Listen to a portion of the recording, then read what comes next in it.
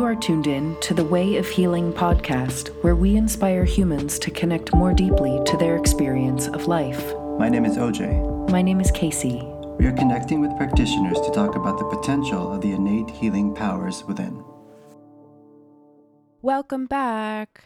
Welcome back to the Way of Healing. What's up, guys? We've got some Palo Santo. Yeah. What are you laughing at? Got some new background for you. I know. It was time to change it up, huh? Yeah. Well, welcome to the living room. We moved 6 feet out of the kitchen. Whoa, Oj. You're really stirring it up over there. There's a fire alarm there. It's all right. Anyways, This is Palo Santo. South American wood. What's it used for? Clearing energy. Clearing stagnant energy, negative energy, resetting the energy in a room. Uplifting it. Mm-hmm. Yeah. Oftentimes I use it in tandem with sage. Yes. So I will use sage to clear, the initial clear, and then I will, Palo Santo also magnifies energy. Oh. And that's why I saged first. And then Palo Santo, it's been used for thousands of years in South American traditions. Did you know there's fake Palo Santo? Is that fake Palo Santo? Smells like Palo Santo. That's scary. Tell me more about that. Apparently, depending on the sourcing, they take wood and put like Palo Santo scent, artificial scent, so it smells like Palo Santo, but it's not actually Palo Santo. And that's what, cheaper? That's why they do it? Of Is course. there any other reason that anybody does anything? That's the $50 million question. Right. Like the chicken and the fish where they inject it with something. I don't know. Have you seen it? They inject it with like a liquid and it makes it fuller. So that way you take it to market, they sell it. Right. Okay. Well, that's why we have this podcast, folks, because there is sickness in the world. Yeah. So, welcome. I guess it's not a round table talk. It's a rectangular couch talk. It's a bench talk. It's just us. It's us. Not just us. It's us. Yeah. And it's only about 20 minutes, so carve that time out, please. Easy. And we're going to talk about collective consciousness. We figured we'll be a little more, what was the word I used? Integral. Integral. No. Wasn't the integral word. Anyways, we're talking about collective consciousness and what that is. Dialed in, I guess, when it's just us, because we've been kind of riffing and just winging it. But today we're going to pick a topic. And if it interests you, let us know and we'll keep doing them. I think we should do collective consciousness every week for the rest of our lives. There's a lot to say about it. It's all there is, people, right? It's all there is. It's all there is because we are in each other's experience of this world, and the way that the whole world is experiencing this life is through what we're shown, what we hear, what we're told, what we smell, taste, touch, how we learn to use our senses, and how well we know our bodies. And what we then believe about these things as a collective becomes the norm. Have you heard about the 4-minute mile? No, I've heard about the 4-hour work week. That's a thing too. There's this thing about the 4-minute mile when they were... I run a mile in 3:52, whatever. She does. She's on track. But when runners used to run, 4 minutes used to seem impossible. And when somebody came up with the idea of running a 4-minute mile, everyone was like, oh, it's crazy. No one can do that. No one can do that. And as a collective, there would even be races where people would try to run a mile in under 4 minutes. And all of a sudden, right before they're about to go to the finish line, their bodies start to break down in fatigue because mentally they're like, no, it's an impossible thing. Limitations. Yeah. And then self-limiting beliefs. And someone broke free of that collective consciousness and was like, no, I'm going to do it. I'm going to run a 4-minute mile.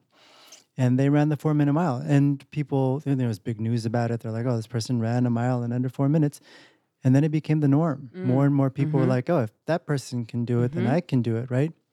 And so really, to me, at least, what collective consciousness is there is a belief, a cloud, I guess you can think of it as.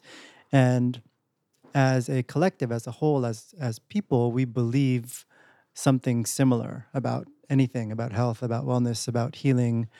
I guess the big thing with with healing is that medicine heals, right? And medicine treats symptoms. yeah, and but the symptoms are part of a system that's going on inside the body. So we have to change the system, right, not the symptoms. and so we need to change both. We do, yeah. And so part of the podcast is because we know that as body workers, as healers, we've seen people heal from crazy things. We've seen miraculous things happen just from energy work, body work, healing touch, not even touching, just, energy in general, putting your hands over someone and sending love and Reiki and energy. We've seen firsthand people heal from things that in the Western way of medicine should have only been healed through medicine or through chemo or through pills. And there is increased awareness around the potency of, I'm going to call it integrative modalities, because that feels inclusive. Mm-hmm. And I want to emphasize and reiterate the importance of Western medicine. Totally. Has its place. Yeah. You got a broken leg. You're not going to fix that with Reiki. I mean, osteopathy. No, I mean, you can fix any. Yeah. There's a whole range of modalities. So I was at the hospital today doing Reiki and doing breath awareness and doing meditation and doing, what do I want to call it? I mean, we were doing some like inner work. A lot of what I'm finding is that in Western medicine, the responsibility to heal falls on the practitioner or the system or the doctor, the medicines. Yeah, the doctors and the nurses. And the patient is like, fix me, help me. Right. Fix me. Victimizing. It's a victim mentality. Absolutely. And certainly there are things where it's like, okay, the doctor actually does need to remove, such and such thing or fix, right? There is that component. And there is instances where, a doctor might have misdiagnosed something or missed something. Right. Because they're people too. Mm-hmm. And the piece that I'm there to do is one, to bring like compassionate caring. And I'm using a doctor quoted the work that we're doing with Urban Zen. See my t-shirt? As compassionate care. The compassion piece, and then inviting the patient to go inward, to look inward at their own bodies and getting to know their own bodies deeper, because that accelerates healing. Mm-hmm.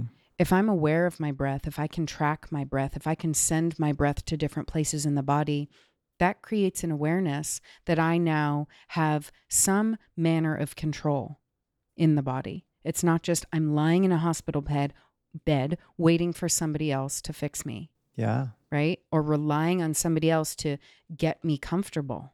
Mm-hmm. That's a big piece of it too, is comfort. What else did you want to say?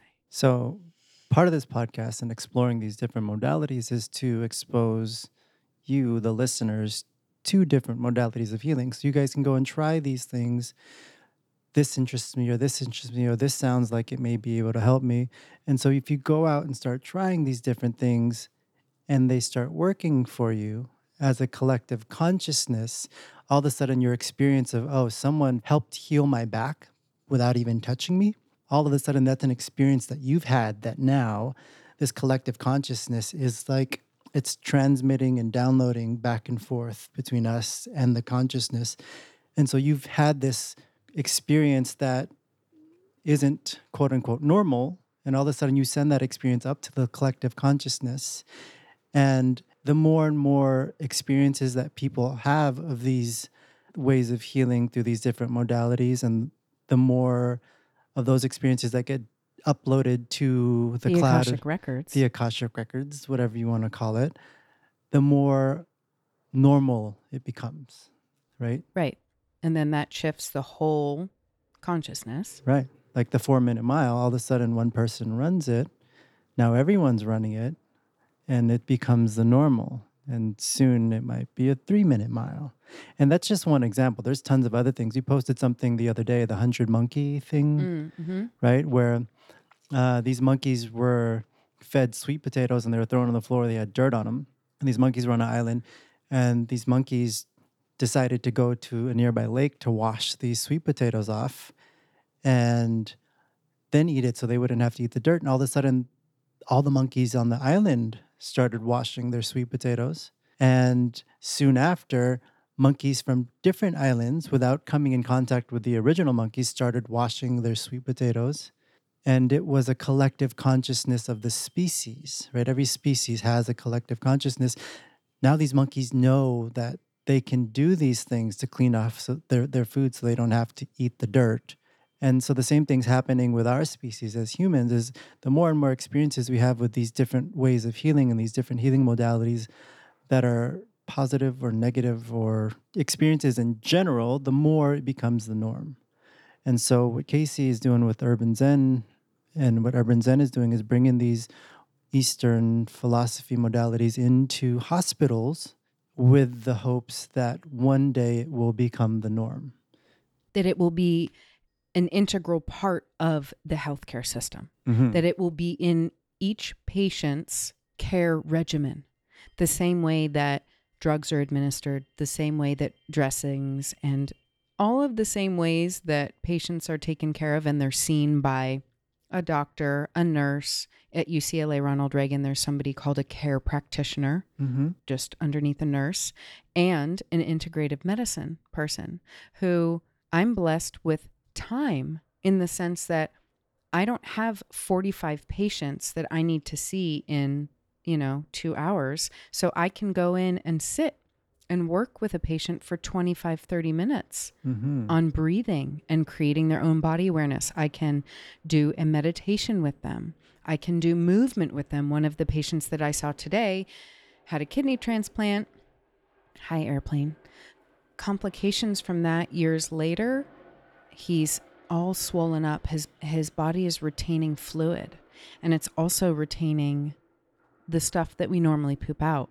So he told me 2 weeks without a bowel movement. Jeez. But part of his care is not for somebody to come in and do work with him to help move his bowels, right? Like he's sitting in a hospital bed. So I went in and I was like, okay, what are my limitations? And then what can I do with him that I know helps to relieve constipation? So expanding breath. We did a lot of breath work. We did a lot of breathing in the belly, right? Hip flexion. You want to move that area. So I taught him some things and I said, use these things when I'm not here. So there's a piece missing from what has been Western medicine, which is that one, patient the accountability for their own healing journey and not just relying on people in a white coat. And then two, that compassion piece. Right. I was told that he was seen earlier or I don't know if it was this hospital visit. He's been hospitalized many times. And doctors wouldn't even make eye contact with him, right? They would just be at the computer. I myself had that experience when I was 19 and I was like, what gives? Like, that's weird. Yeah. I felt awful. I've had doctors come in with their clipboards and like, oh yeah, what's going on? Check, and walk out without even looking at me. And I understand that. Why? Because they're there from a clinical perspective of figuring out what the problem is and how to solve it. But what the step that skips is that you're not cleaning a rug, right? Or building a chair. You're interacting with a human being. So that the being seen part is a big piece. So I'm like, I'll give you all the eye contact you want. Like, okay, I will listen to your story, you know? Again, we need all kinds, all types, all degrees, all levels. Sometimes people just need somebody there to witness them release emotion and cry. Yeah. Right? So they don't have to hold it in. Yeah. Which, again, not part of the norm. Right. But we're making it part of the norm. Right. We're shifting it. We're elevating collective consciousness. Yeah. But you see a man crying and this man all of a sudden is weak, perceived as weak, right? Which is, it's wild. I cry all the time. Yeah. Oh, yeah. And so again, that's now becoming norm. These people like Alex Hill with Man Tribe are creating these safe groups now where it's okay for men to express their emotions, and they're shifting that collective Not only consciousness. Okay, it's critical. It's crucial. It's part of the human experience. Hell yeah. The hell are we doing to our men? Stifling their emotion. Well, what do you think's going to happen? Well, they're going to blow up. Or they're going to repress, and then blow up. Yeah. Because they have something called testosterone. Yeah. Right? And then what's going to happen to the kid they raise, their boy they raise, that has the same issue of not being able to express his emotion. And then it gets passed down. This kid doesn't know how to express his emotion. His son doesn't know how to express his emotions, and then so forth. And so we're trying to influence the masses as much as possible to be more mindful of everything, not just healing, and share with you guys the power of something as simple as sitting with your eyes closed and taking a few deep breaths, and how helpful that is to calming the entire system down, and how much healing can happen just by doing that, right? My kids, the way I parent my kids, when they have fits or they have their little tantrums, I pull them aside and I make them do some breaths until they calm down, and then we can talk, right? But if you try to go to a kid that's screaming and yelling and you just start trying to like tell them what they're doing wrong, like how many kids does that actually work with, right? Or threatening. Well, it deepens the trauma. They put their defenses up, right?